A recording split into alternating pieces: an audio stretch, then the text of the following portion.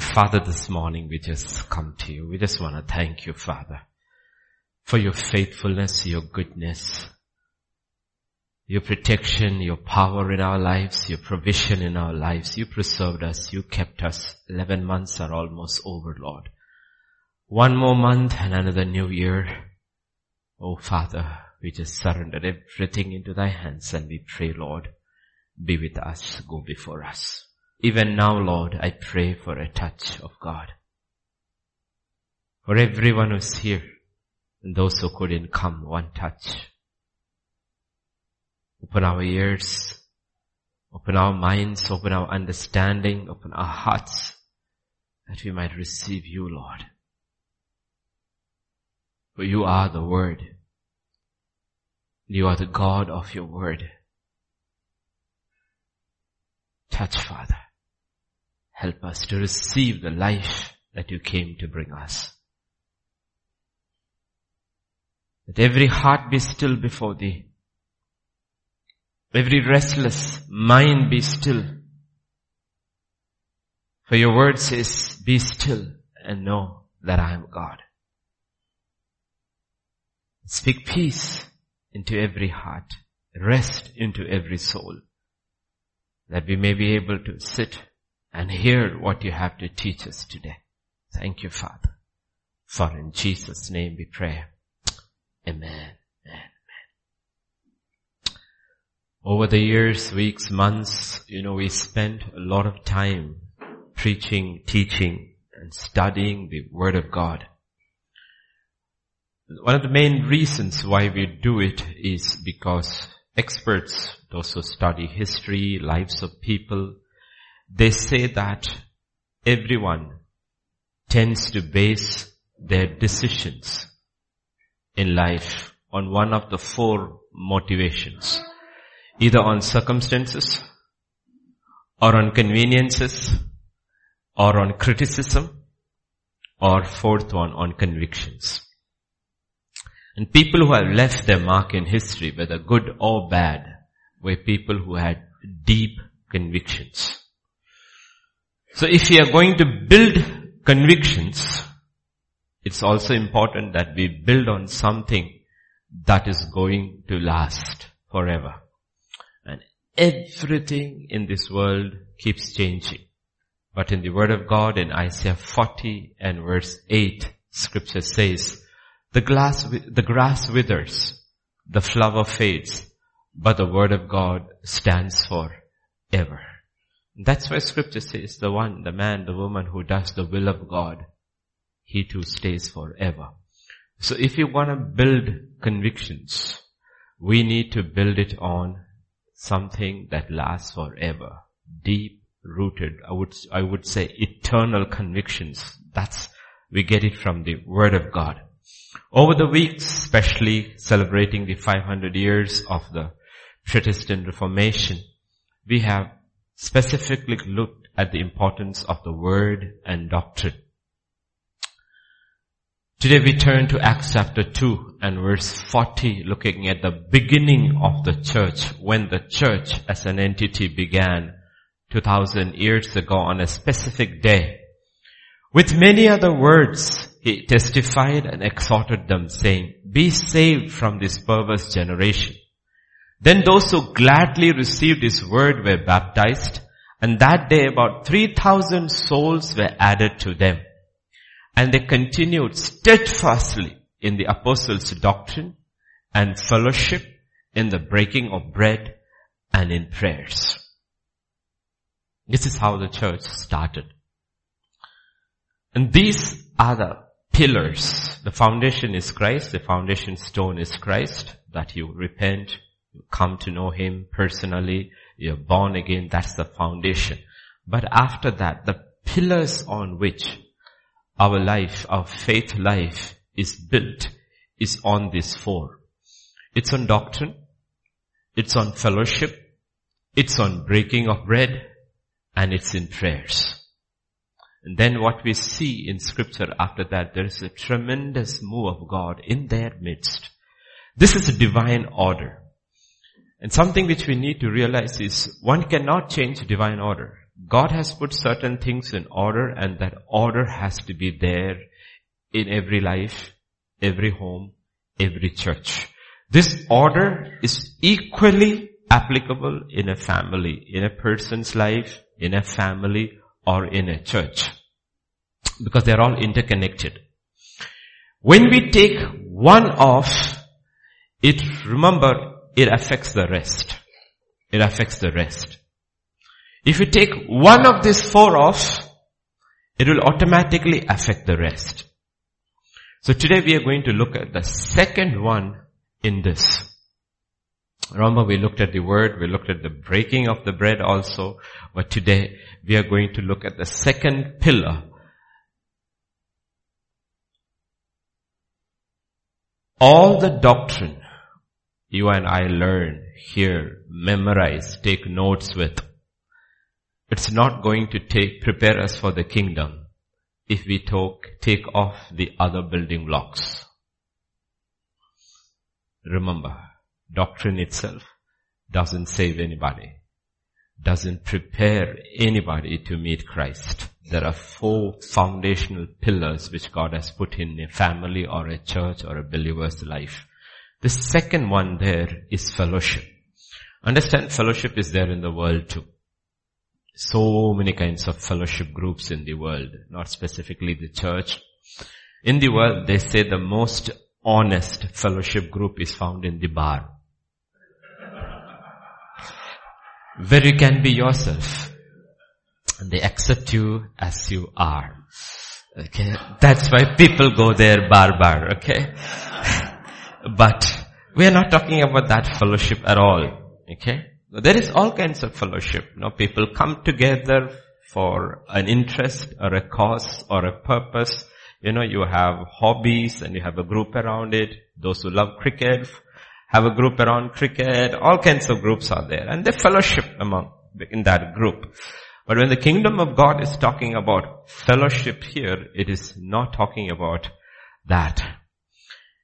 For we are not talking about fellowship in terms of hanging out as the world does. The world talks about, That's why God puts doctrine above fellowship. In the world, sometimes fellowship is put above doctrine. Doctrine doesn't matter. Fellowship. Okay? So you will see even churches, where they have put fellowship above doctrine. There are fundamental issues when we change God's order, because God in His divine order has set patterns. We need to realize this. We were created for fellowship with God and with man.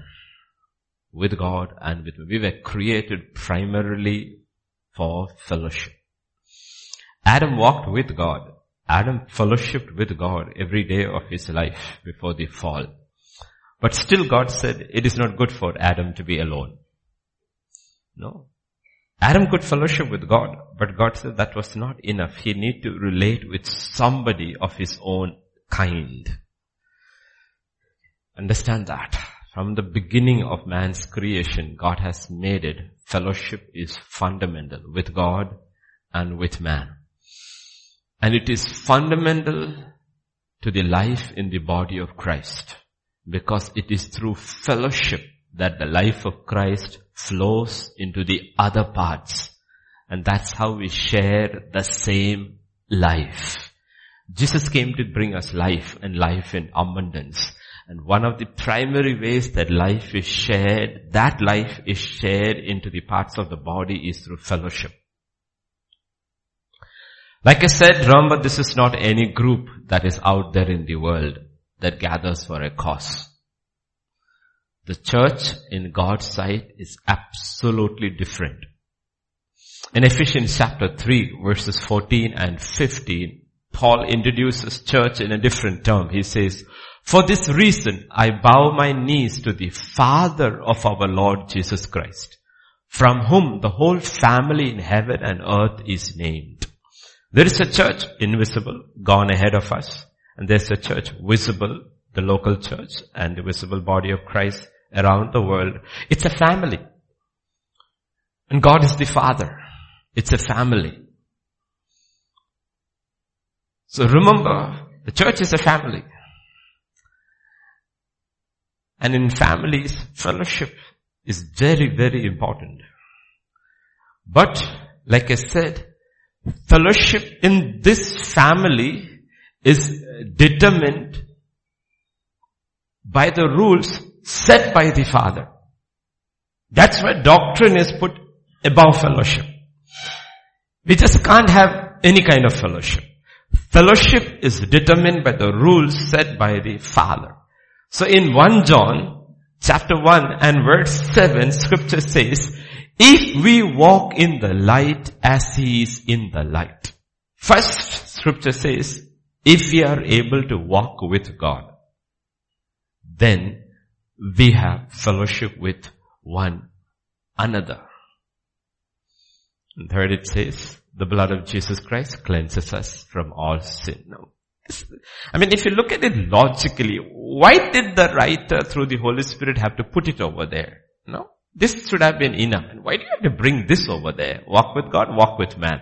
But scripture says the issue is not walking with God and walking with man. When we try to do that, we are going to constantly hurt each other. We're constantly going to sin with each other. And then what is going to happen? We will come back to the blood and the blood will cleanse us.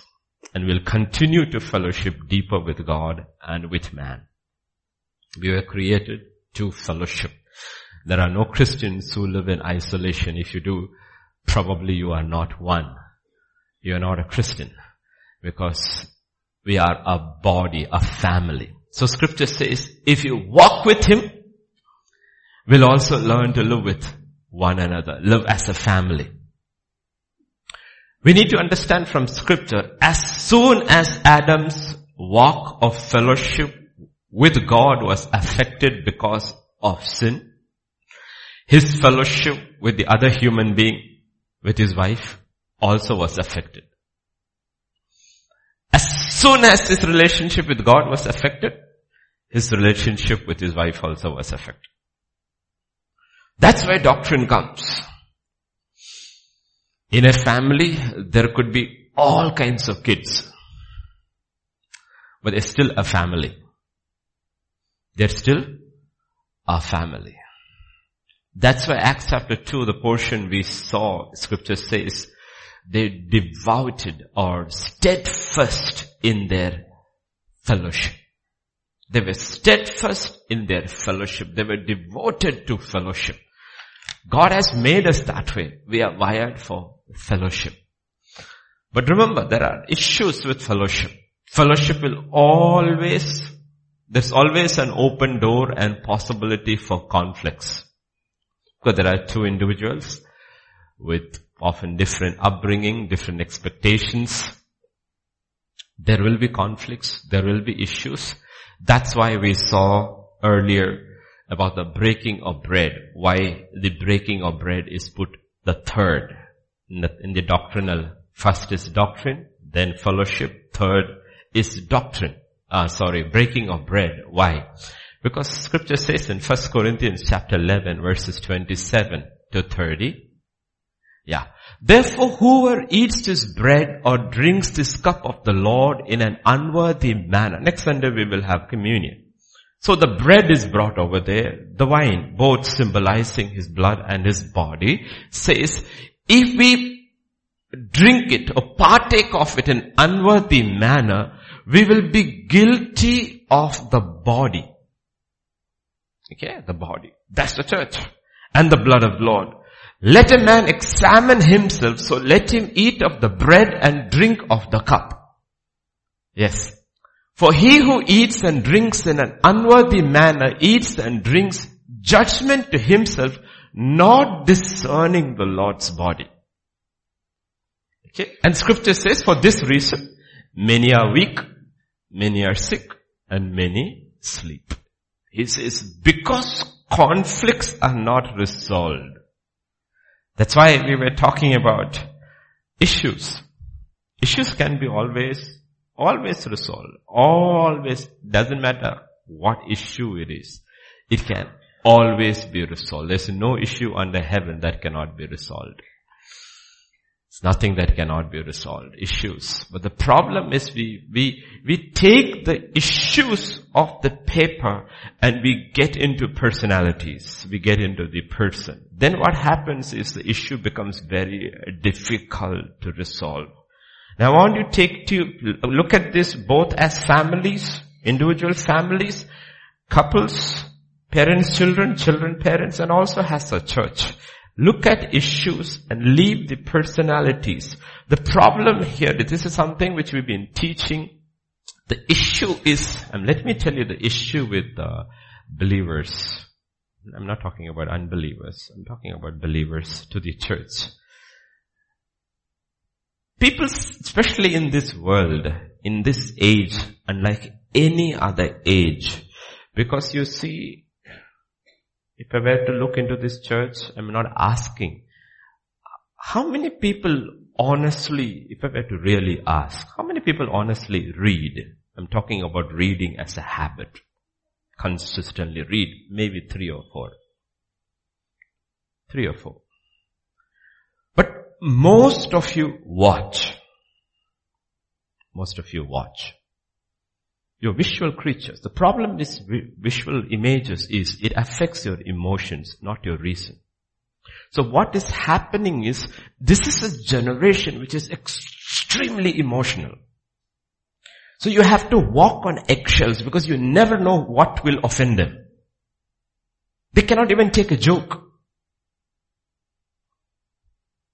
Because you are living and feeding off your emotions and not your reason.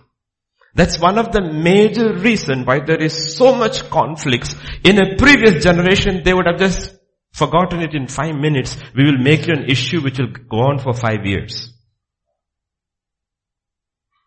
That's why consistently I keep telling the young people, read, get to the habit of reading instead of watching. Read, because if you keep watching, and it just images. You know.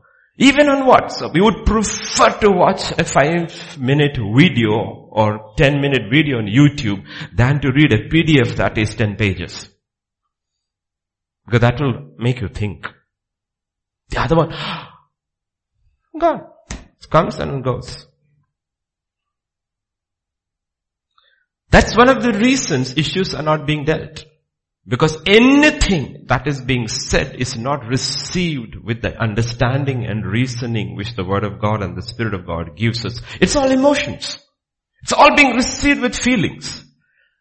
And it's not going to take us anywhere. Conflicts are only going to increase. Pressure is only going to increase in life. And we are not able to handle it because we are not functioning as individuals, as families, as churches around the world, as God intended us to be. Scripture talks about Jesus. This is the Word that became flesh. And you look at things that were said to Him in His face, things that was done to Him, on His face, to His body. He didn't react at all. He didn't react at all. He didn't react at all. Absolutely, He didn't react at all. You look at it and ask ourselves, if that is the head and you and I are the body, and if the head could take it, why is that? If somebody says something, we get so offended when they spat on His face, pulled His beard, slapped Him, He did everything at the end. He had the power of the universe to fry them. And didn't even blink an eye. Because He was not an emotional person. Though He was emotional, He had compassion, He wept, He cried with loud tears to His Father. He had emotions. But he was not led by his emotions. He was never led by his emotions. He was always led by his reason. The Word of God. You know. Otherwise we are being set up for destruction when the hour of trial comes. That's what Scripture is talking. For this reason, many are weak. Many are weak. Spiritually weak. Because to handle pressure, you need strength within. Pressure To handle, withstand pressure, overcome, you need strength within. Emotions are not going to help you to overcome. No, you need strength. Many are sick. Emotionally sick, mentally sick, physically sick. Scripture says many sleep. Actually means dead. Because they did not resolve issues in families. How do people die of sickness? Because issues are not dealt and it manifests as diseases. Half the heart attacks or more because of issues.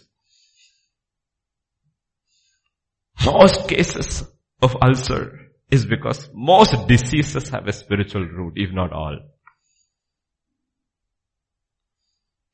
And this is all caused by issues. Issues. God says issues can be dealt. Jesus at 33 hanging on a cross did not die of a heart attack. He says the Son of Man has the power to lay down his life and pick it up. He says, no disease is gonna kill me. I know how to handle issues. On the cross, he didn't go on a pity party saying, poor me, everybody left me. He says, I understand you. God forgive them. They don't know what they are doing. See, understand how scripture works. And ask Lord, teach me to be what you want me to be. Because the strength of a church is only equal to the strength of the individuals and the families. Because we are one body. It's a family. The strength of a family is only the strength of the unity that is there in the family and the strength of the individual members. So we don't play religion. This is life. Church is a very clear, distinct body seen by God as Christ as the head.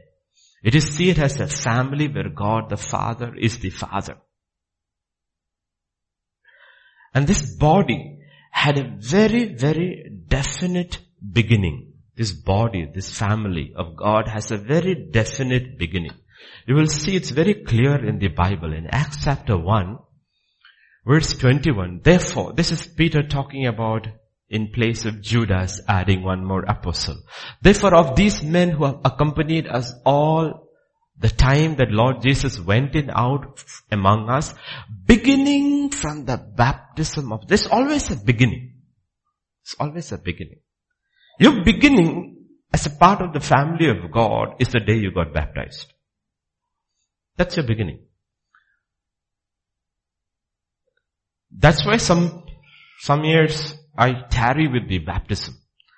When you can get baptized anytime when you are ready, but we need to understand what baptism means. Baptism is leaving something and joining into the body of Christ, into the family of God. In verse 41 of chapter 2, you will see also the church had a very, very definite beginning. Those who gladly received his word were baptized. Baptized. And that's the beginning. There is a beginning. Very clear. And you know the numbers kept on increasing. And as the numbers kept on increasing, there were many issues. It's like I said, a family of different age children. Many issues. In Acts chapter 6 verse 1, you have an issue. Now in those days when the number of disciples were multiplying, there arose a complaint against the Hebrews by the Hellenists because their widows were neglected in the daily distribution. Two groups. One is Jewish widows and the non-Jewish widows. And there was a complaint that the Jewish widows were getting less.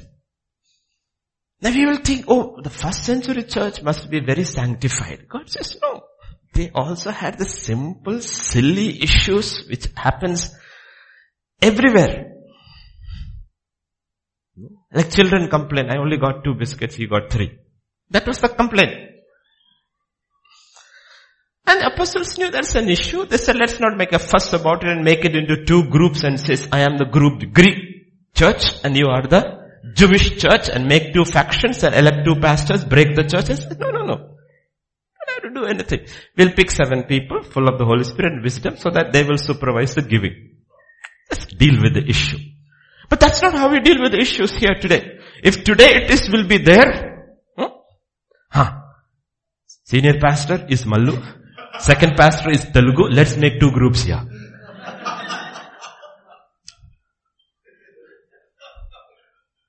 You know how things happen in churches. But it is just an issue. What is the issue? The issue is connected with bread. The apostle said, let us keep it simple. Deal with the very issue. Deal with issue. Are you getting the picture? Everywhere issues are there. Okay? There were orphans, there were widows in the church. They were all there. There were needs in the church. And when these needs increase and the numbers increase, there are a lot of issues. The church was not an NGO. It was not an NGO. It was a home. With definite rules. Very clear rules. Very, very clear. The church was very clear. That's why I always said doctrine goes above everything else. If doctrine is set and very clear, and we choose to work within the ambit of the doctrine, almost every issue can be resolved. But first, that is the key. First is you get baptized. You get baptized. And you rise up as a new person with this solid conviction and commitment to this body into which you were baptized. You were baptized into this. Can you hear? You were baptized into this body. And there is this conviction. I belong to this body, there I am steadfast. I am steadfast in doctrine, in fellowship, in breaking of bread, and in prayer. You have to be steadfast. You are convicted. You are absolutely sure. You put your hand on the plow and you are not going to turn back. Once you have done that, every issue can be resolved. Every issue can be resolved. Let me give you connected with an issue the church was facing and why the church could handle that issue very clearly. Very issue. Let's see the doctrine there. 1 Timothy chapter 5 verses 3 onwards. You look. Okay. Did I give it to you? Oh, I'm sorry. Honor widows or really widows? You see that? Honor widows, really widows. But, if any widow has children or grandchildren, let them first learn to show piety at home and to repay their parents, for this is good and acceptable before God. Church is very clear. There were plenty of widows. And all these widows who got saved and came to the church, the apostles were very clear. 7 people are selected. Doctrine is very clear. Be very sure she is a widow. Be sure she doesn't have anybody to take care of her. Because charity begins at home. Teach them. Take care of their own. Then, now she who's really a widow and left alone trusts in God and continues in supplications and prayers night and day. Okay. Now, the leadership is told, check out this widow before you burden the church with the widow. Check it out. Is she given to supplications and prayers? Is she a praying widow? She a praying widow? But she who lives in pleasure is dead when she lives. There are, every time I go to Kerala, I'm telling you, every time I just came back every time I go to Kerala, my entire locality where I live, where my home is, all Syrian Christians, the whole, this thing. And me, one Pentecostal in the middle over there. So I don't know how it happens the day I land up, some Pentecostal will sniff and come home. I call them Pentecostal beggars. They're not coming for anything, coming just for an offering.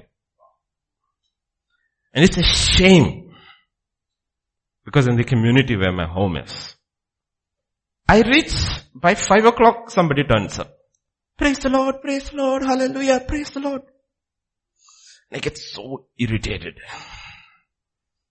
Because here you are trying to be a witness to this other community who are dead against anything of doctrine. And people who supposedly knows doctrine and the Spirit comes begging. No. But she who lives in pleasure, meaning interest in the world and things of the world, is already dead when she's living. Don't burden the church with them. Burden the church with them. Next. And these things command that they may be blameless. But if anyone does not provide for his own, and especially for those of his household, he has denied the faith and is worse than an unbeliever. Do you see how clear doctrine is? This is something which I keep telling pastors. I said, don't do anything outside the word if you don't want trouble in your ministry. The church's job is not to feed the world. The church's job is to preach the gospel. Preach the gospel. Gospel is the power of God unto salvation from the beginning till the end. And then those who get saved, among those who need help, check them out clearly. Whether they really need help, do they have people who can help them? Verse 9. Do not let a widow under 60 years old be taken into that number. When is it this being told? 2000 years ago when life expectancy was not even 60. Today, people live up to 100. Okay? Now let's skip to the number God's word has given, so we will not play with it. And not unless she's been the wife of one man. Well reported for good works. If she has brought up children, if she has lodged strangers, if she has washed saints' feet, if she has relieved the afflicted, if she has diligently followed every good work, only those include them. Others, let them fend for their own. How simple scripture is. How simple scripture is. Scripture is very simple. But refuse the younger widows. For when they have begun to grow wanton against Christ, they desire to marry. Having condemnation because they have cast off their first faith. Do you see how doctrine helps? Because where does conflict come from? Conflict will come from all these things where people start believing it is the church's duty to take care of me. And God says, no, it's my duty to take care of you. The church's duty is to preach the gospel and to teach them to depend upon God and help one another so the power of God is manifested in the world. Why I'm telling you it is all this is connected with walking in the light. All this is connected with walking in the light. There is no pressure actually if we stick to doctrine and then allow fellowship to be determined by doctrine. Because every issue in the family of God can be dealt in the light of God's word. And when it is, there is true fellowship. Because the family of God, the people of God are a set of people who got baptized and are steadfast to doctrine and have surrendered to the correction and the judgment of the word of God. So any issue can be resolved. Why is it not possible to resolve today issues in Christian homes? It's simply because people did not submit to the word of God. It's got nothing to do with the issue. Issues are fundamentally all still the same and basic. It's simply because people refuse to come under the submission of the word of God. And the word of God is very clear. There's no gray areas with the word. If you look at the history of the apostolic church, this church, within 3 years, they say, Stephen was martyred, James was beheaded, persecution had begun, the church was scattered all around the world, yet they thrived. They were turning the world upside down. Why? Because their strength came from true doctrine and genuine fellowship. They were bound as a family, and God was in their midst, working in their midst.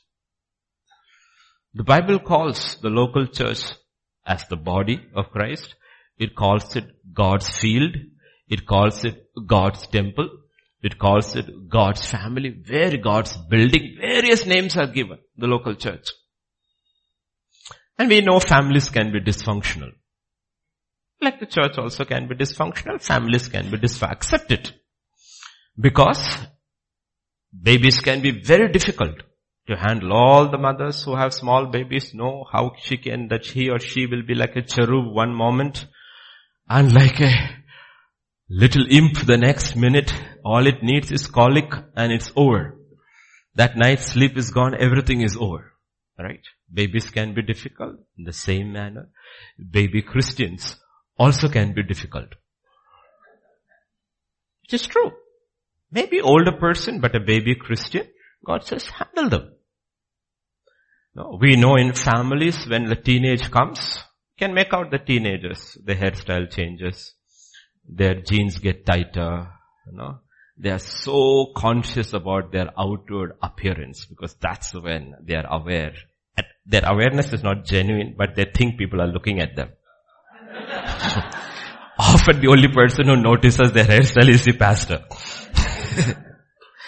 Okay? They're very, very aware of the world around them and they think the center of gravity has shifted and now the world is revolving around them. Okay, that's what happens. So they become automatically, even more today, they become rebellious teens. They challenge parental authority and instruction.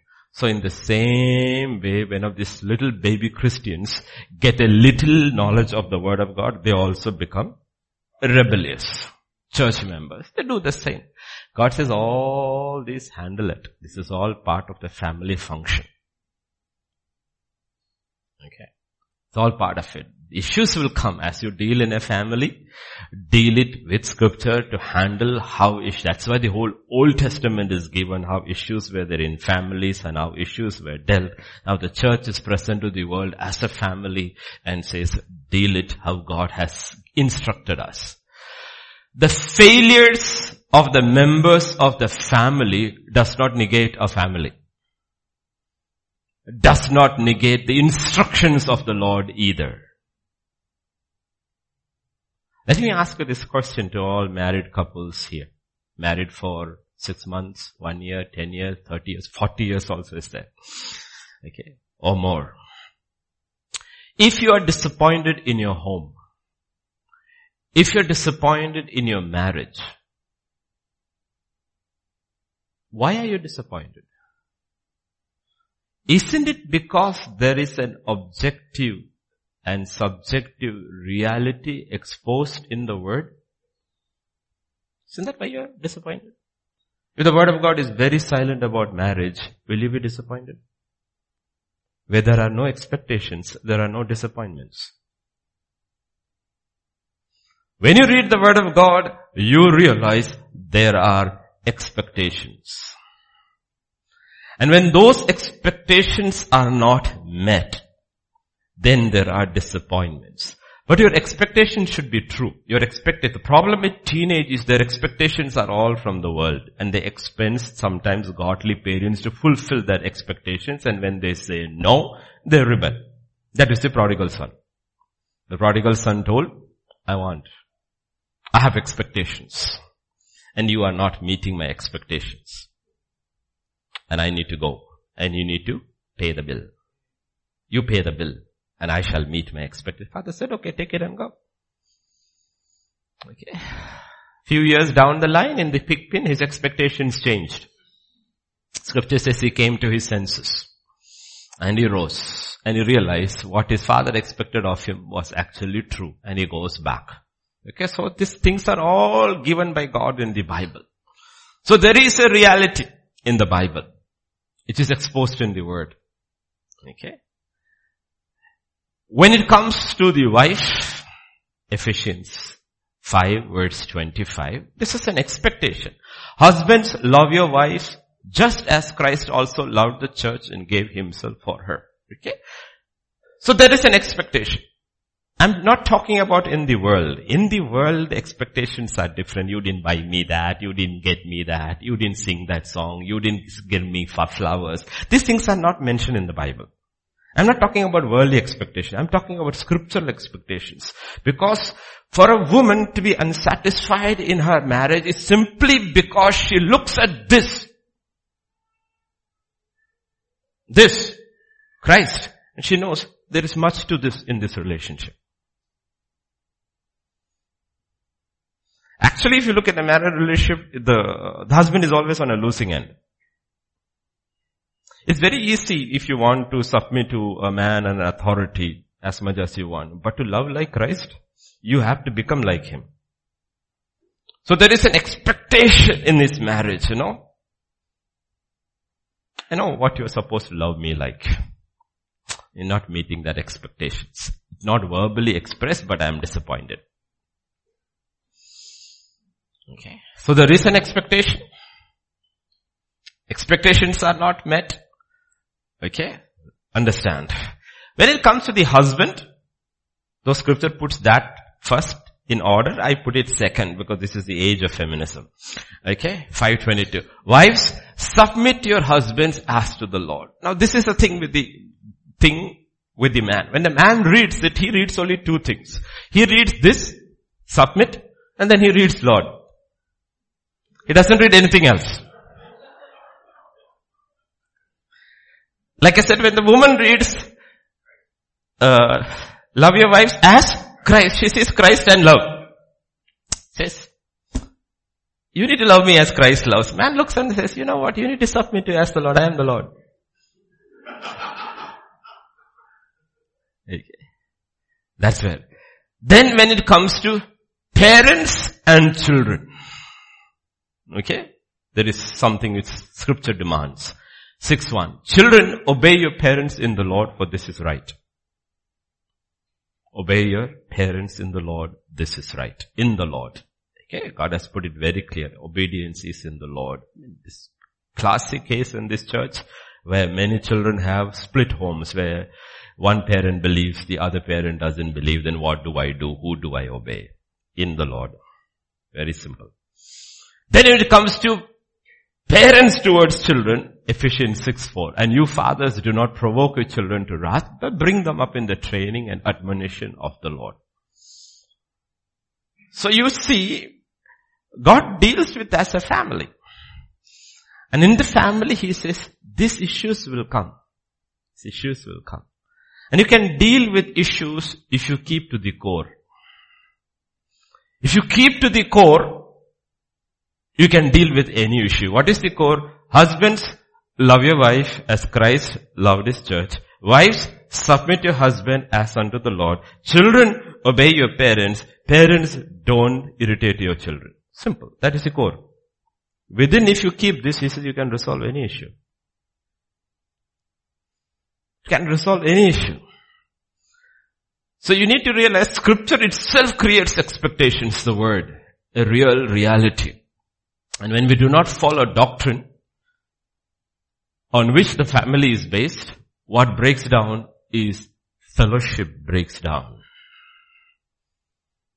So we took an example of a family, an individual, let's say a small family, let's say a micro family, husband, wife, father, mother, and 2 children. And we replicate it in the church as a larger family. And let's see what scripture has to tell the larger family, which is the church.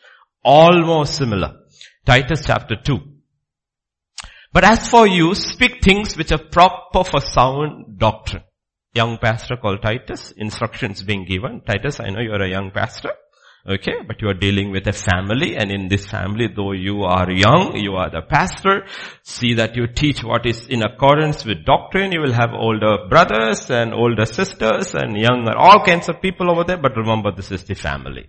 That older men be sober, reverent, temperate, sound in faith, in love, and in patience. Okay. You have to teach this even more to older people, Titus being said, because a sign of genuine aging is not gray hair. It is this. You are more sober as you grow older. More reverent.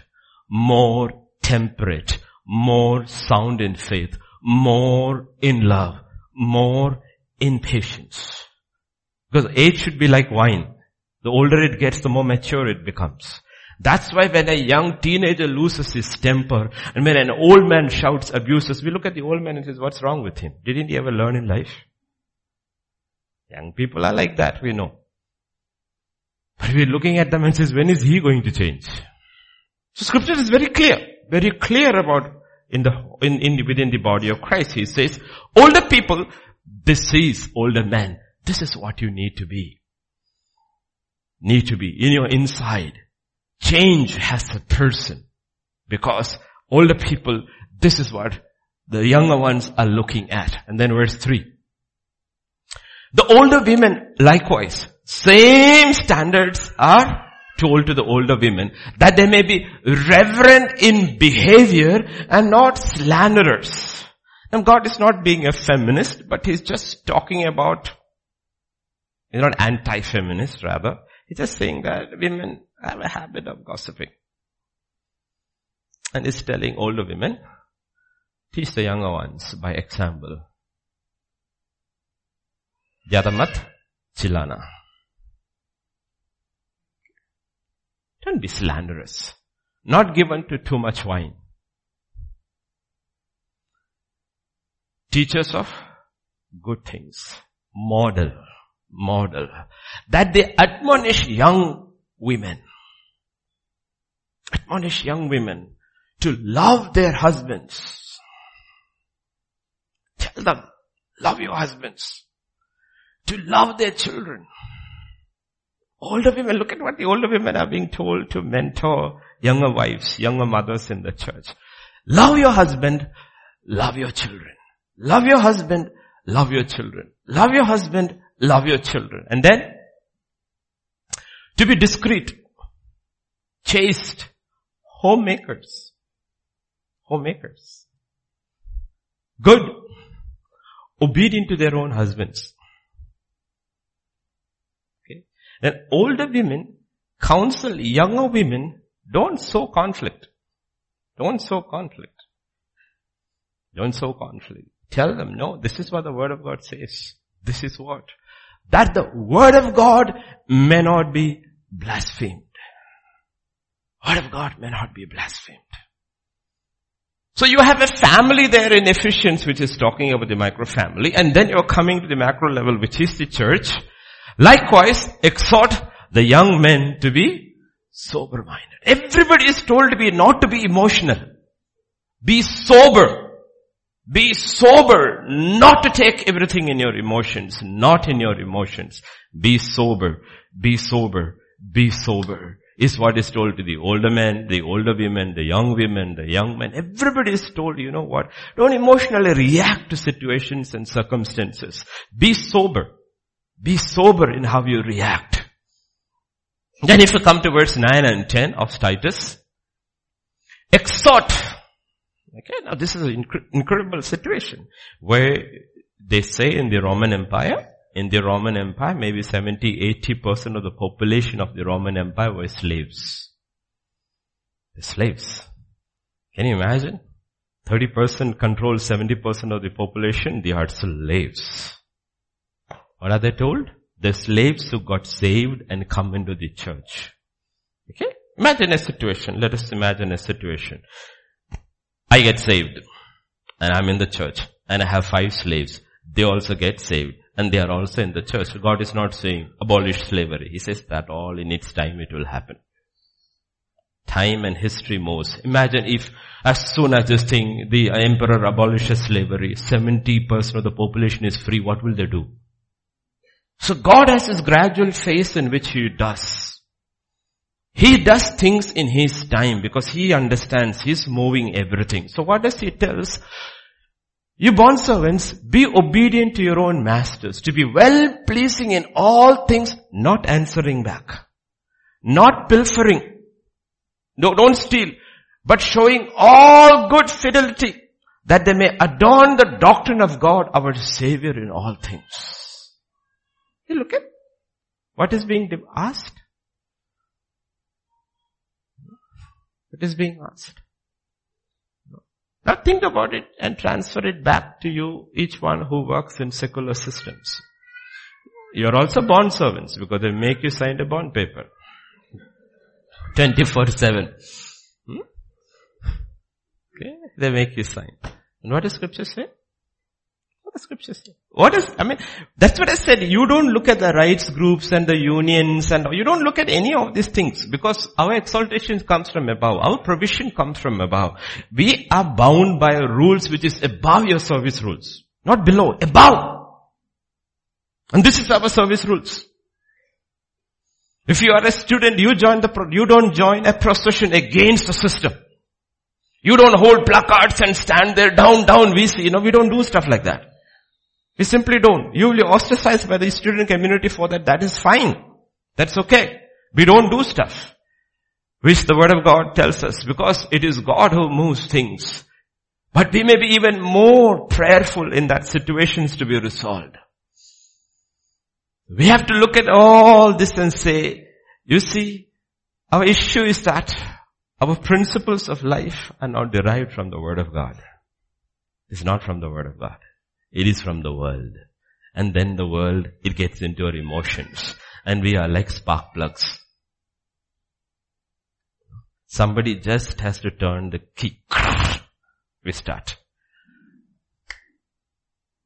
God says, no, calm down, be sober. That's why the world and the church, the family, genuine family of God are diametrically opposite. In everything it's opposite. It's not the same, it's opposite. And you are becoming more and more opposite as you learn more and more doctrine and are changing in obedience. You are not becoming like the world, you become each day more and more unlike the world. And it is only those who are actually becoming more and more unlike the world in the Bible are crying, Maranatha, come Lord Jesus. I just want to get away from this place. I'm a total misfit here. The only time I feel good is when I go to church. Because that's your family on earth. The rest of the time, I just want to, when are you coming, Lord? Like I said, the kingdom of God and the church the kingdom of the world and the kingdom of God, the church, is built on principles that are diametrically opposite. Let me show you the foundational principle in practice in which the kingdom of God is built. It's in Luke 6 and verse 38 because this is the heart, the nature of God. What is it? Give, it will be given unto you. That's how the kingdom operates. While the world is built on the principle, take. It's a warped image of God, a lie spoken in the garden. In Genesis chapter 3, verse 5, this is what the devil will say. God knows that in the day you eat it, you will become like God. Take. If God says, give. That's the lie. We have swallowed the lie of the world. But scripture says, that's not how the God's kingdom works. God is a giver, he's not a taker. Even when he takes, he's taking to give even more. That's what you see, what is happening in the beginning of the church. Acts chapter 2, verse 40. With many other words, he testified and exhorted them, saying, be saved from this perverse generation. And those who gladly received his word were baptized. And that day about 3,000 souls were added to them. In verse 42, they continued steadfastly in apostles' doctrine, fellowship, in breaking of bread, and in prayers. What did it mean? What does it mean? They gave up the membership of the world. They gave up their old self in baptism. And they gave over themselves to the family of God. It's a principle, diametrically opposite. And this is a constant process. The real church of Christ is not a group of visitors. It's a set of people who have put down their rights and picked up their responsibilities. There could be lots of skeptics in the churches around the world, maybe a few even here, who say, I love Christ, but I can't stand the church. I've heard people say that. Let me show you from scripture what it means. In Ephesians 5 and verse 25. Husbands, love your wives just as Christ loves the church, unfortunately, for you. Who says, I love Christ and I don't love the church? You see, Christ loves the church. Not only Christ loves the church, He gave Himself for her. Christ loves the church. And you fellowship with what you love. WhatsApp, internet, video, YouTube, all these are fine, but that does not replace the physical church. 2000 years ago, they found time every day as a family. In Hebrews chapter 10, verse 24 and 25, a few years down the line, now they have to be reminded, let us consider one another in order to stir up love and good works. Why? Not forsaking the assembling of ourselves together, as is in the manner of some. He says some are very cool about fellowship. But scripture says no. Keep on assembling. Exhorting one another so much the more as you see the day approaching. Because the problem is, as you see the day being delayed, you know it's approaching anyway, though it looks delayed. We have a tendency to become complacents. But when you keep on gathering, you provoke each other to be on fire for God. Encouraging, keep on. Remember, no, you're not going to be judged for your sin because you're already saved. But remember, be careful. You will be judged for your love. You'll be judged for your works. Keep in the faith. Keep in the faith. The day is coming. When talking about the day in coming, we are not afraid of being sent to hell. No. You are going to stand before Him. You're going to give an account. So you exhort and stir each other up. The secret to the presence of God in the early church was their absolute commitment to the kingdom of God, represented by the church. Their commitment to each other in fellowship. The problem with the 21st century church is we are idolaters because we love the world. And idolatry always affects true fellowship in the body of Christ. Or in a family. Idolatry will always crush fellowship in the house of God. In a family too. That's why I want, if you're having conflicts in your home, I just want you to sit down, maybe individually, write down a piece of paper and write, what are the core issues in which your conflicts are? And see if there is no idolatry. Are you fighting over things? Or are you fighting over self? You didn't give me the attention I deserved. That's idolatry of self. I'm not saying you shouldn't give. I'm saying if that is one's complaint, then there is a lot of self that has come in over there. Because you must be growing, not regressing. There is Pilgrim's Progress, but C.S. Lewis also has written Pilgrim's Regress. No. True fellowship will be affected by idolatry. And idolatry can come in many forms. Listen to Apostle Paul in 1 Corinthians chapter 10. Therefore, my beloved, flee from idolatry. What he was talking about? He was talking about, everybody knows 1 Corinthians chapter 10 by now. He uses Israel as an example and how idolatry, they were fighting over things. Oh, we are tired of manna, we want fish, we want meat, all kind of things. And he said that destroyed them. What it broke? It broke their fellowship with God and broke their fellowship with one another. They were fighting for positions. Aaron and Miriam with Moses, who do you think you are? Then the elders came and said, who do you think you are? You know, the fellowship was broken with God and with man. And God had to destroy that entire community in the desert. Because they couldn't talk to each other. They had an incredible doctrine brought from the presence of God in 2 tablets of stone and the entire law. But it's useless because they failed in fellowship. Totally failed in fellowship. So he's saying, flee. I speak as to wise men, judge yourselves what I say. What is he saying?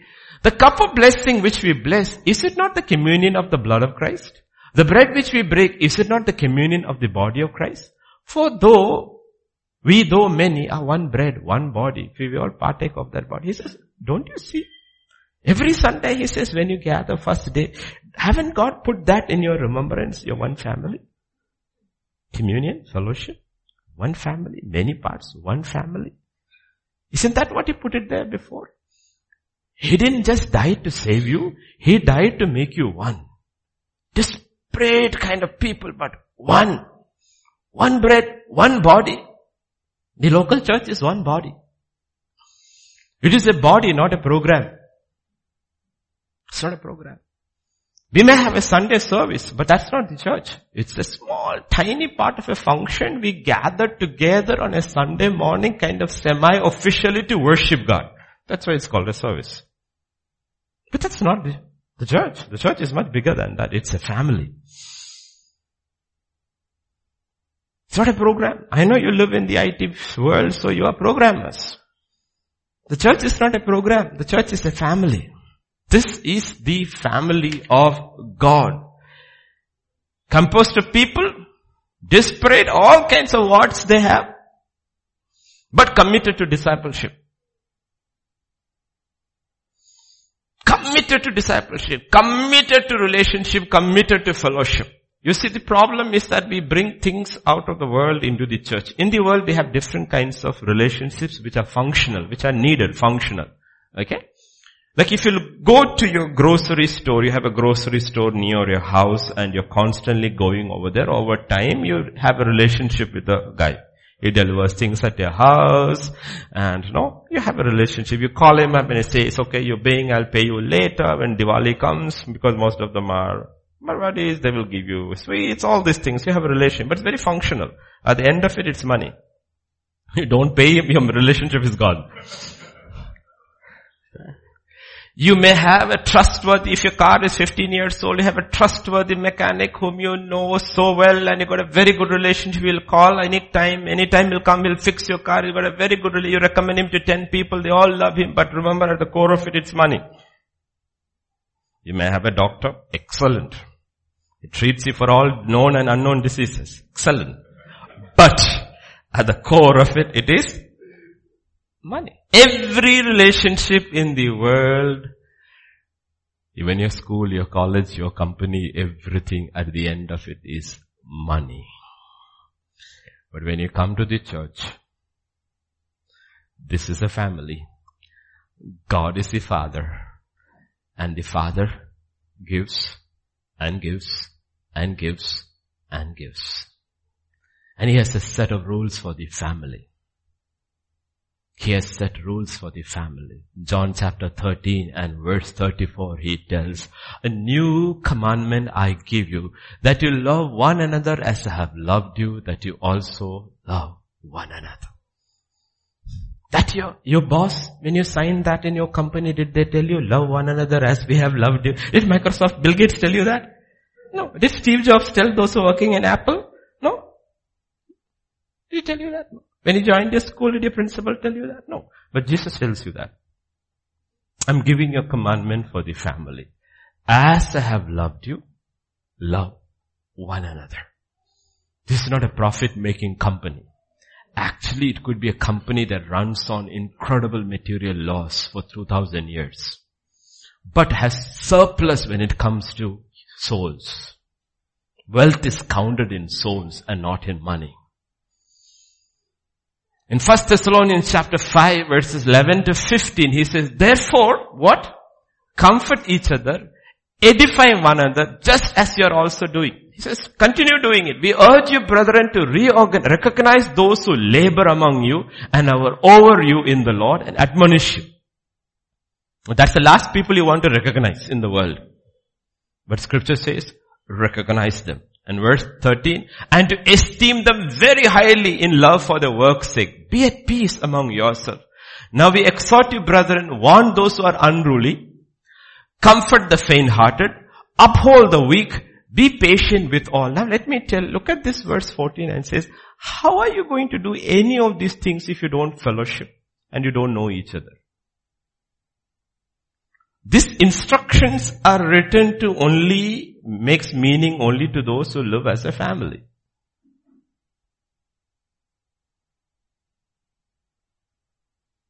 How are we going to practice this? How is this going to be even effective? How does this become even the Word of God as instructions to us if we don't choose like them and say, you know what, I am committed. I'm committed to this family. In 2 Corinthians chapter 13 and verse 11, scripture says, finally brethren, farewell. Become complete. Be perfect. Be complete. Be of good comfort. Be of one mind. Live in peace, and the God of love and peace will be with you.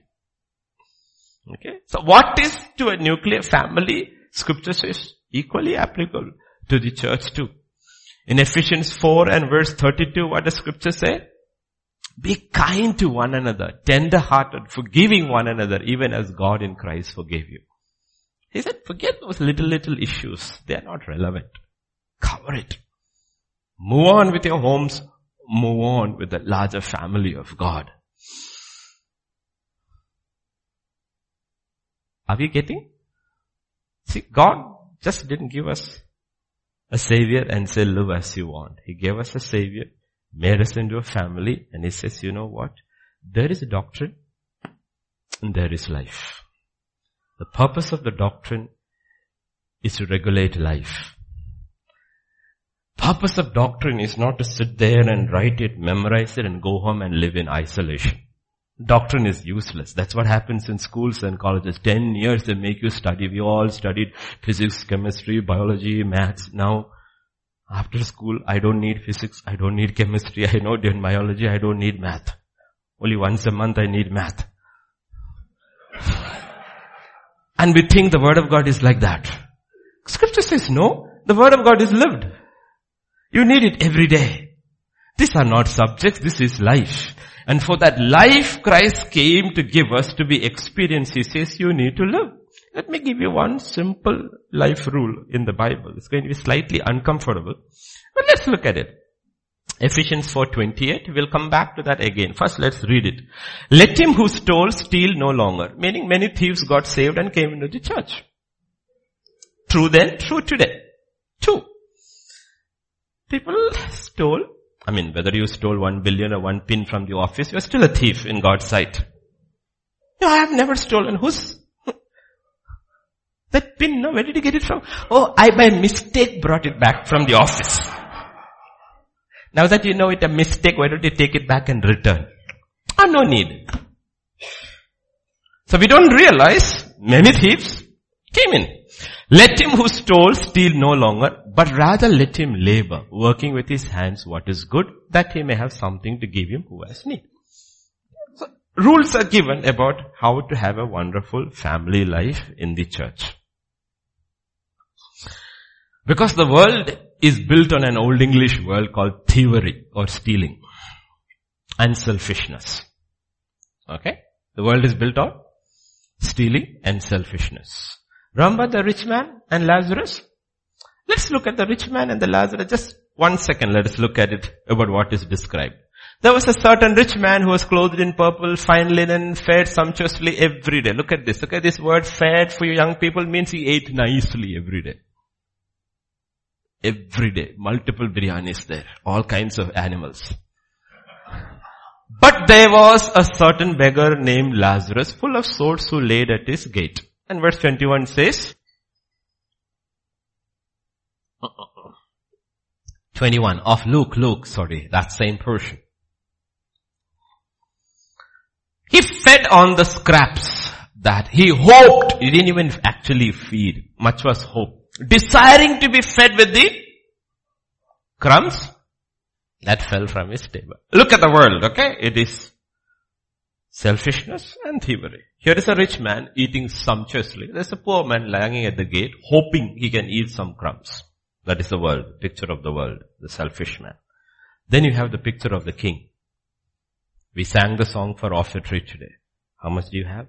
5 loaves and 2 fish. Give it to me. He takes it, blesses it, breaks it, gives it, and everybody eats sumptuously, right? And after that, what does he tell the disciples to do? Oh, the king takes the crumbs, people eat their full. Here, you eat the full, and we eat the crumbs. Did you see how different the kingdom is? Absolutely different the kingdom is. Now God is saying, isn't that how a family works? Do the parents eat first or they see the children have eaten? He says, understand how the kingdom works. He says, understand. That is maturity. Understand how the kingdom works. The kingdom doesn't work on the principle of the world. Kingdom works differently. So Ephesians 4:28 will say, let him who stole steal no longer, but rather let him labor, working with his hands what is good, that he may have something to give to him who is needy. So there are all kinds of thieves in the world, small thieves, bigger thieves, all kinds of thieves. What does scripture say? Stop stealing. Now all the young people who are drowsy, look at me. Listen carefully. In this world, nothing comes free. Absolutely nothing is free. Even if you receive it freely, I've said it over and over again. Somebody has worked for it. Somebody has paid for it. Always remember, everything that you and I receive has been worked for, paid for by somebody. So if you are a student and you are in school and you are not studying and you are fooling around, you are stealing from your father's and your mother's resources. You are a thief.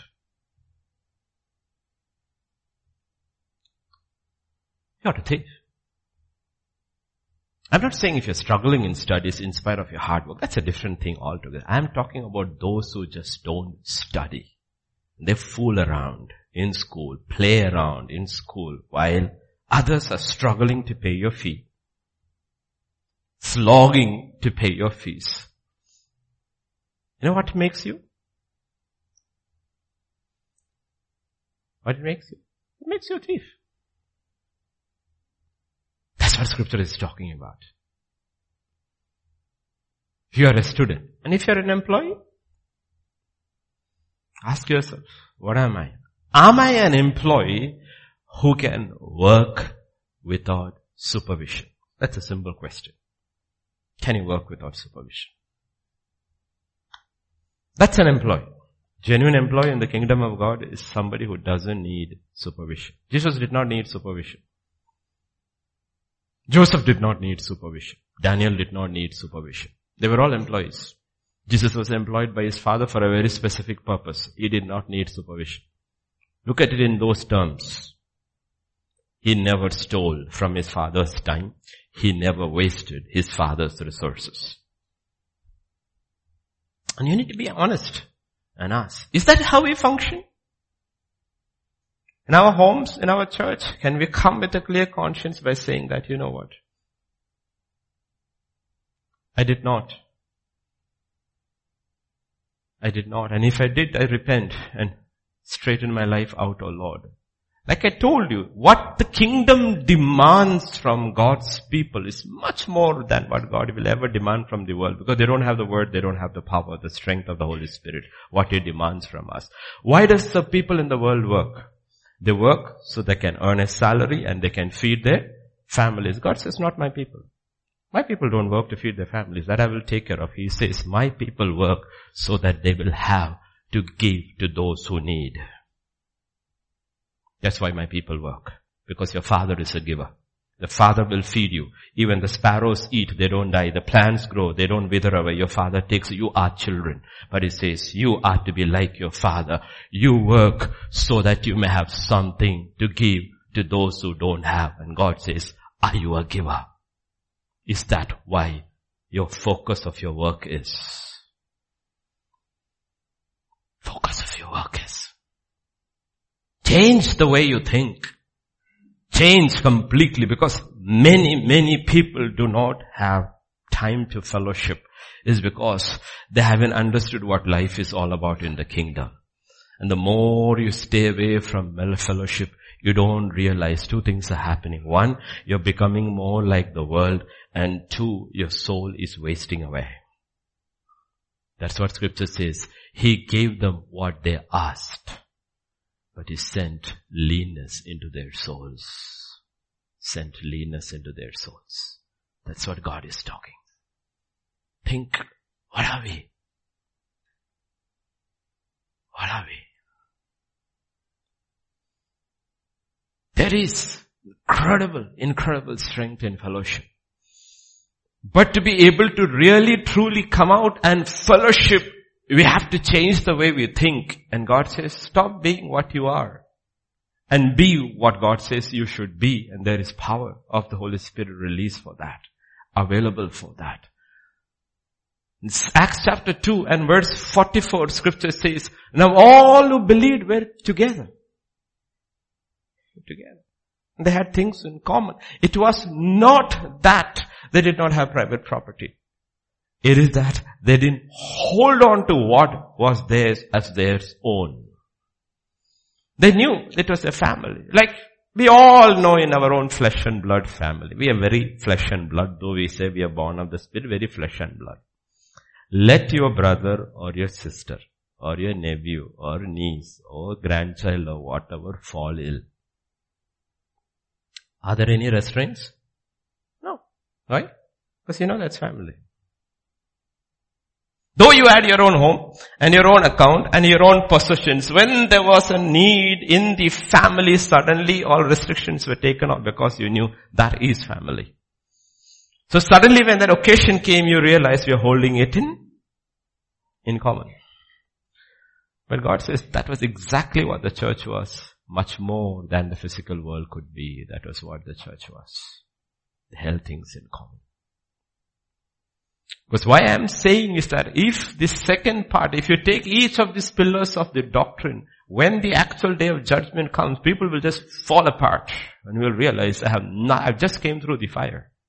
I just came through the fire with the work that he done. I have absolutely nothing to show because so much of our things are determined not by doctrine. It is determined by emotion.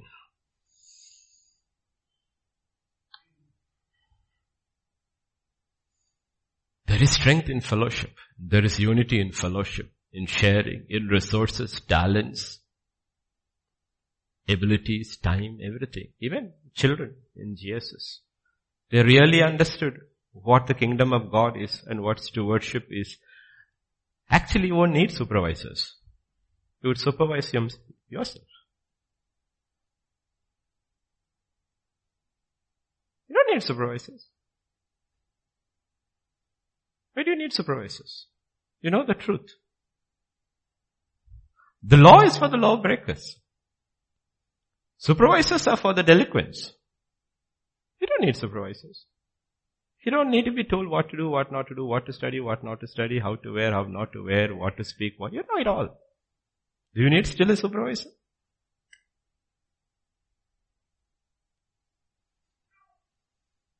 That is the strength of fellowship. There is strength in fellowship.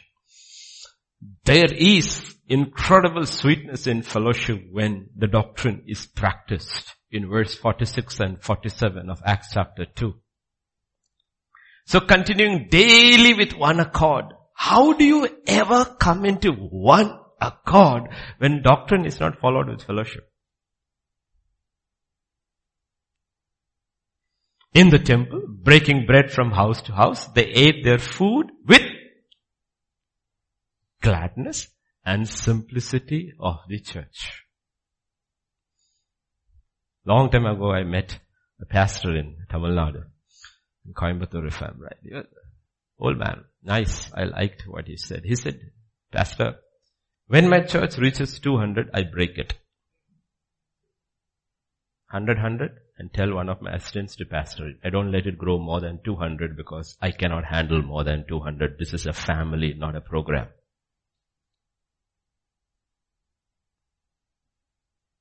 Why do you want 40,000 people, 20,000 people, and then you have e-cards and e-gate and e. When trumpet blows, they will be going into heaven with e, they will go. This is a home. This is a family. Break it down. And give in charge so that the family is mentored and taken care of. All kind of gadgets they bring in. And can you run your home with gadgets? Which is what's happening today. Gadgets run the home. Gadgets run the home. Praising God, having favor with all the people, and the Lord added to the church daily those who are being saved. Awesome. Right? There's sweetness in their fellowship. That's what Psalm 133 verse 1 says. You know what it says? How good and pleasant it is for brethren to dwell together in unity. A lot of people, today's mindset is the only way I can stay in unity with my brother is if I stay far away from him. That's a false unity. No, God says thrash it out. Thrash it out. You're called to live together for eternity. Just imagine you avoid one brother all your life on earth and twinkling when a rapture takes place and find he's your neighbor for eternity. What are you going to do? Because Jesus said, according to the measure, you avoided him all your life on earth, though I put it together, so all of eternity spend time together. Church, that's how it works. That's why the wise, foolish king called Solomon actually said something interesting about the power of fellowship in Ecclesiastic chapter 4, 9 to 12. Yeah?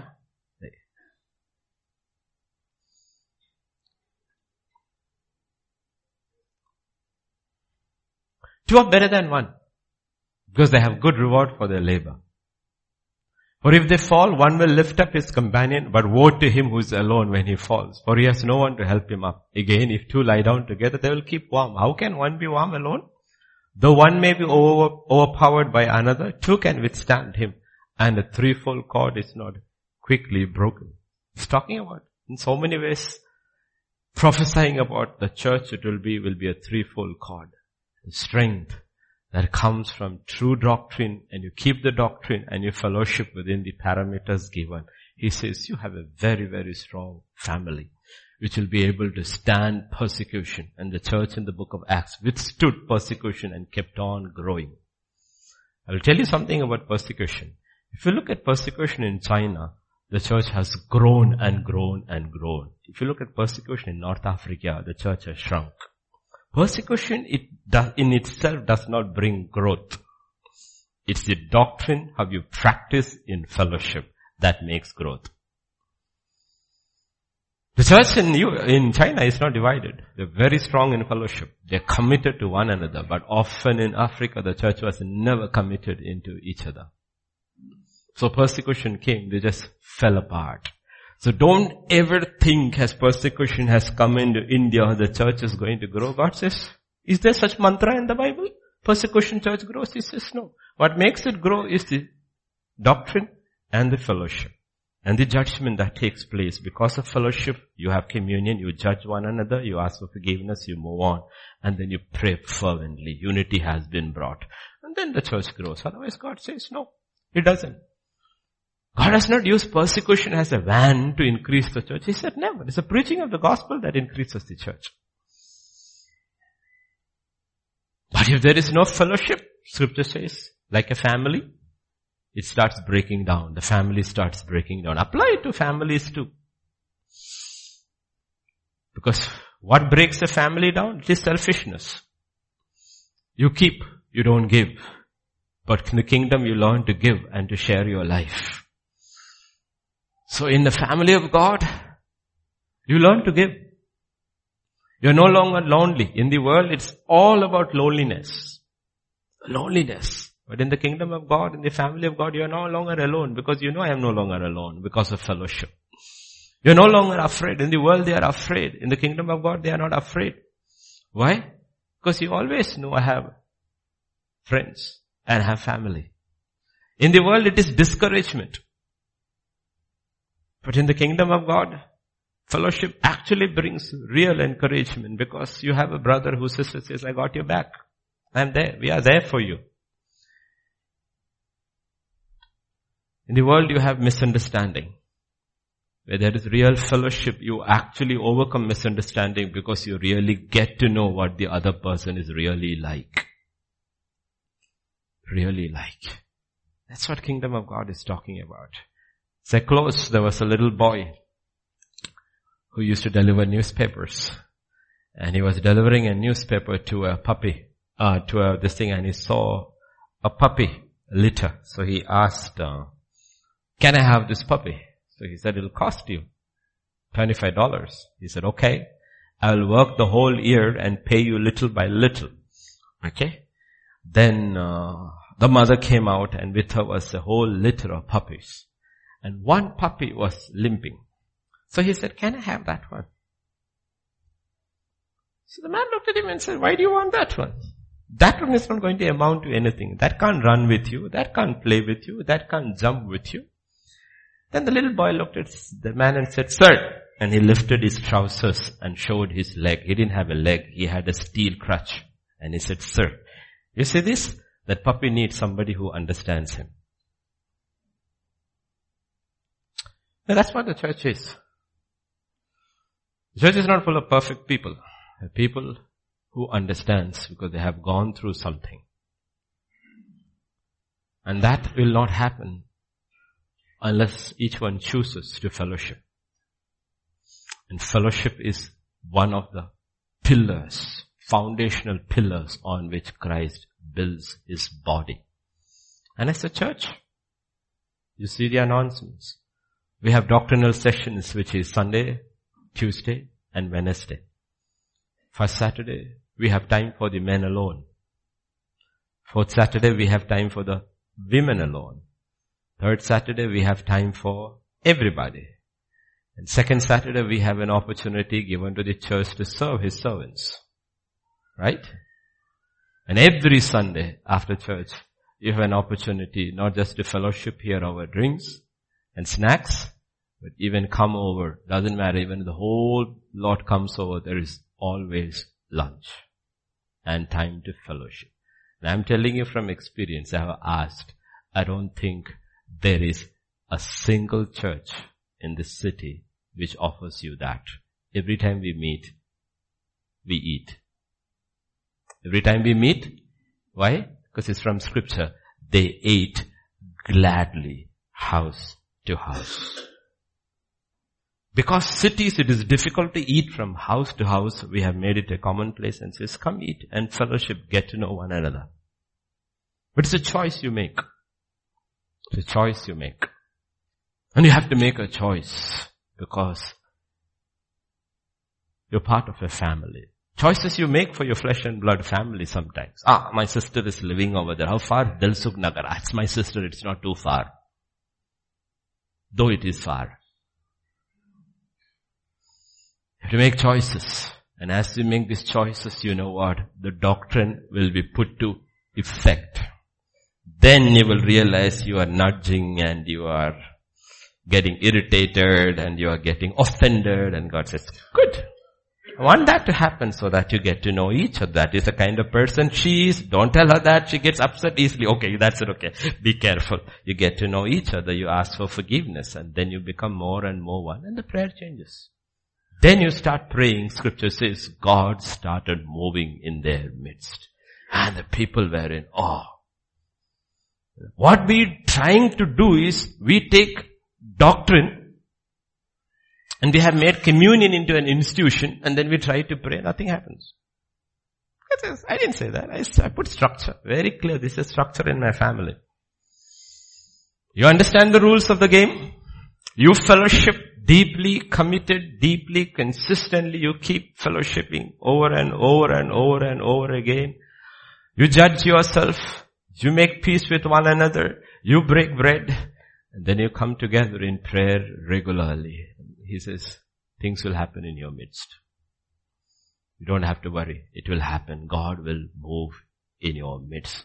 That is how God has always worked in history, in his churches. Rest are programs. Though you are programmers, our God is not. It's not a programmer. It's a father and is building a family.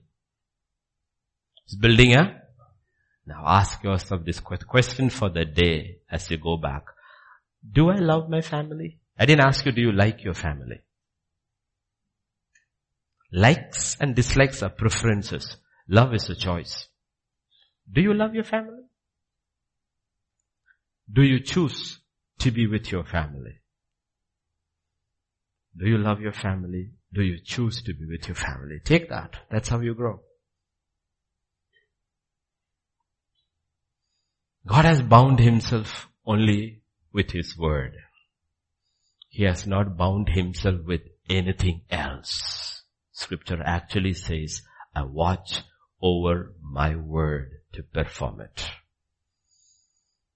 When a church falls into the parameters set by God's word, we don't even have to worry about it. God will start moving in their midst. Automatically. So keep aside always time for fellowship. Say, it's a little far, but I'm going. And I'm going. And I'm taking my children. I'm telling you, tell some of your parents. Don't isolate your children. You will regret it one day. You keep your little ones away from the fellowship, from the church. Your church children will grow up thinking they are cat's whiskers. They're not good to mingle with the others. Don't make those mistakes. Let them loose with the others. Let them grow up together knowing this is a community of believers. This is one family. And I'm telling you, do not be partial.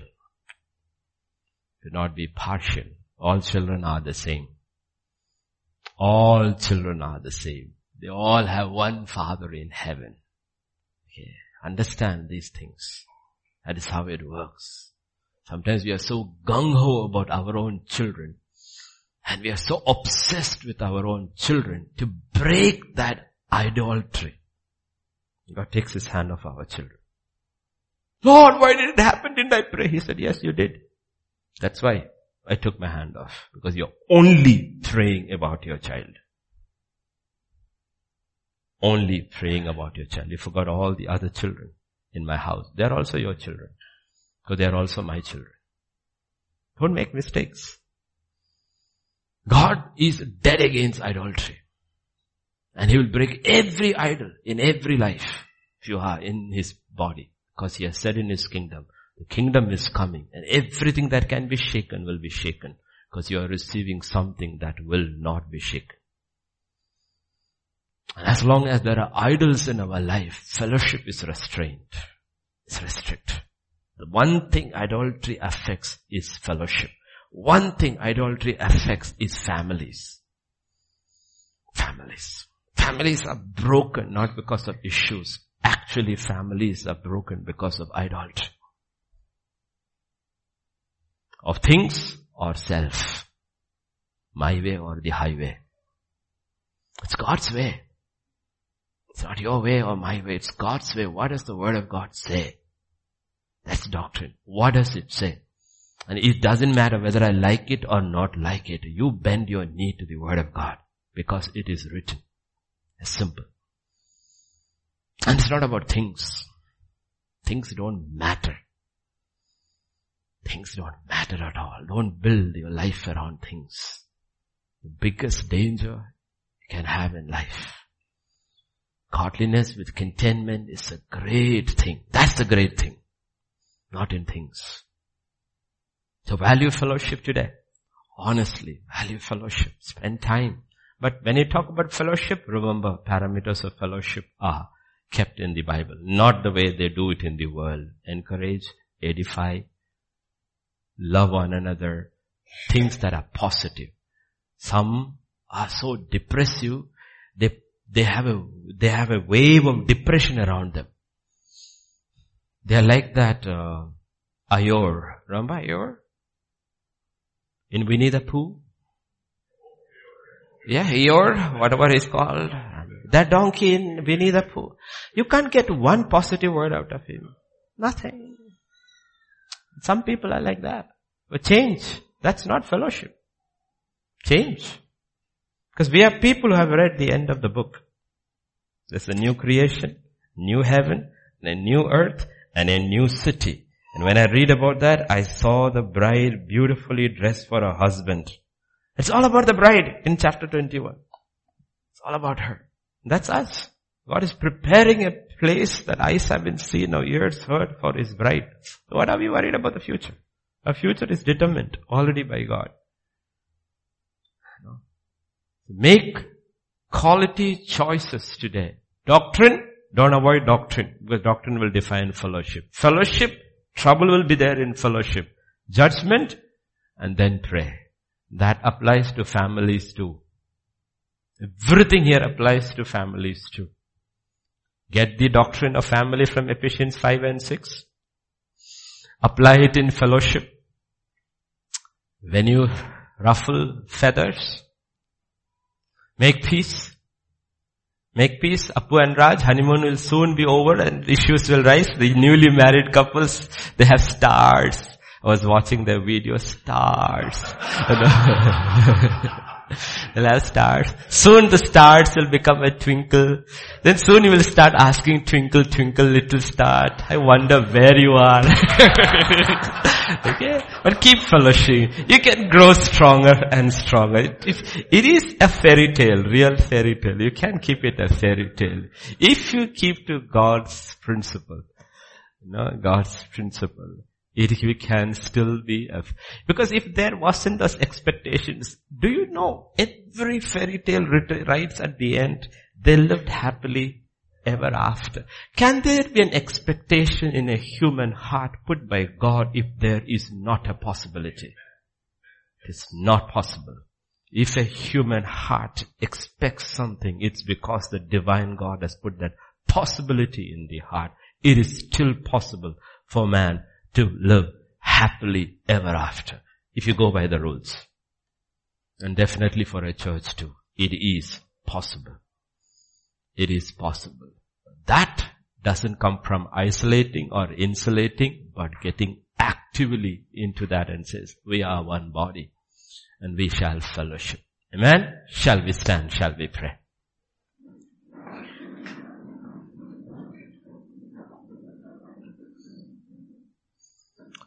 Father, we just come to you this morning. We just thank you, Lord. We just thank you. Thank you. Thank you. You have brought us through, Father. As a church, 11 months are over. Next time we gather, Sunday, it will be the 12th month. We just thank you, Lord. Thank you. Broken lives put together by a living God. Your healing was there. Your deliverance was there. Your provision was there. Above all, your life was there, Lord. But we are not satisfied, Lord. When we look into the Word, we see the possibilities in the kingdom of God. And we choose to believe. For Scripture says, nothing is impossible with God. And all things are possible with him or her who believes. We believe. We believe. And we will, Lord, strive for that unity. Strive for that oneness that comes in Christ. We'll be bound by doctrine. We'll be bound in fellowship. We'll be bound in the breaking of bread. And we'll be bound in prayer, Lord. Steadfast, I pray, Father, steadfast. That each one will make that choice. Knowing that this is the eternal body you have put us in. This is the family we belong to forever and ever. And one day we'll be joined with the rest of the body. But today on earth, you have put us together here. And I pray, Lord, we'll be committed, Lord, in fellowship. Committed in fellowship. Thank you, Father, that through fellowship, not only do we know you better and your power working in us, but we'll also know each other better. And we'll be there for each other, Father. Thank you, Lord. That we will know, Father, that we are holding everything together in common. Because we are one family in Christ. I speak your peace into every heart today. Every home today, where there are conflicts, I pray today they will sit down and discuss the issues. They will put their emotions away, Lord. And make their emotions their slaves and not their masters. They will sit down and discuss issues as reasonable men and women. Discuss issues and look for answers from the Word of God, not in logic, not in philosophy, not in from the world, but from the Word of God, and surrender to the Word of God and receive the answer and walk in unity, Father. I pray for healing today. Healing in hearts, healing in lives, healing in homes. O balm of Gilead, flow, Father. Flow. Come against every spirit of oppression. Command you to leave people today in Jesus' name. Every thought that does not align with the Word of God, we pull it down in the name of Jesus. And apply the blood of Jesus in our minds, in our thoughts. Cleanse our thoughts. Cleanse our attitudes. Cleanse our hearts. Purify our souls, O Lord. That truly we can become the people of God.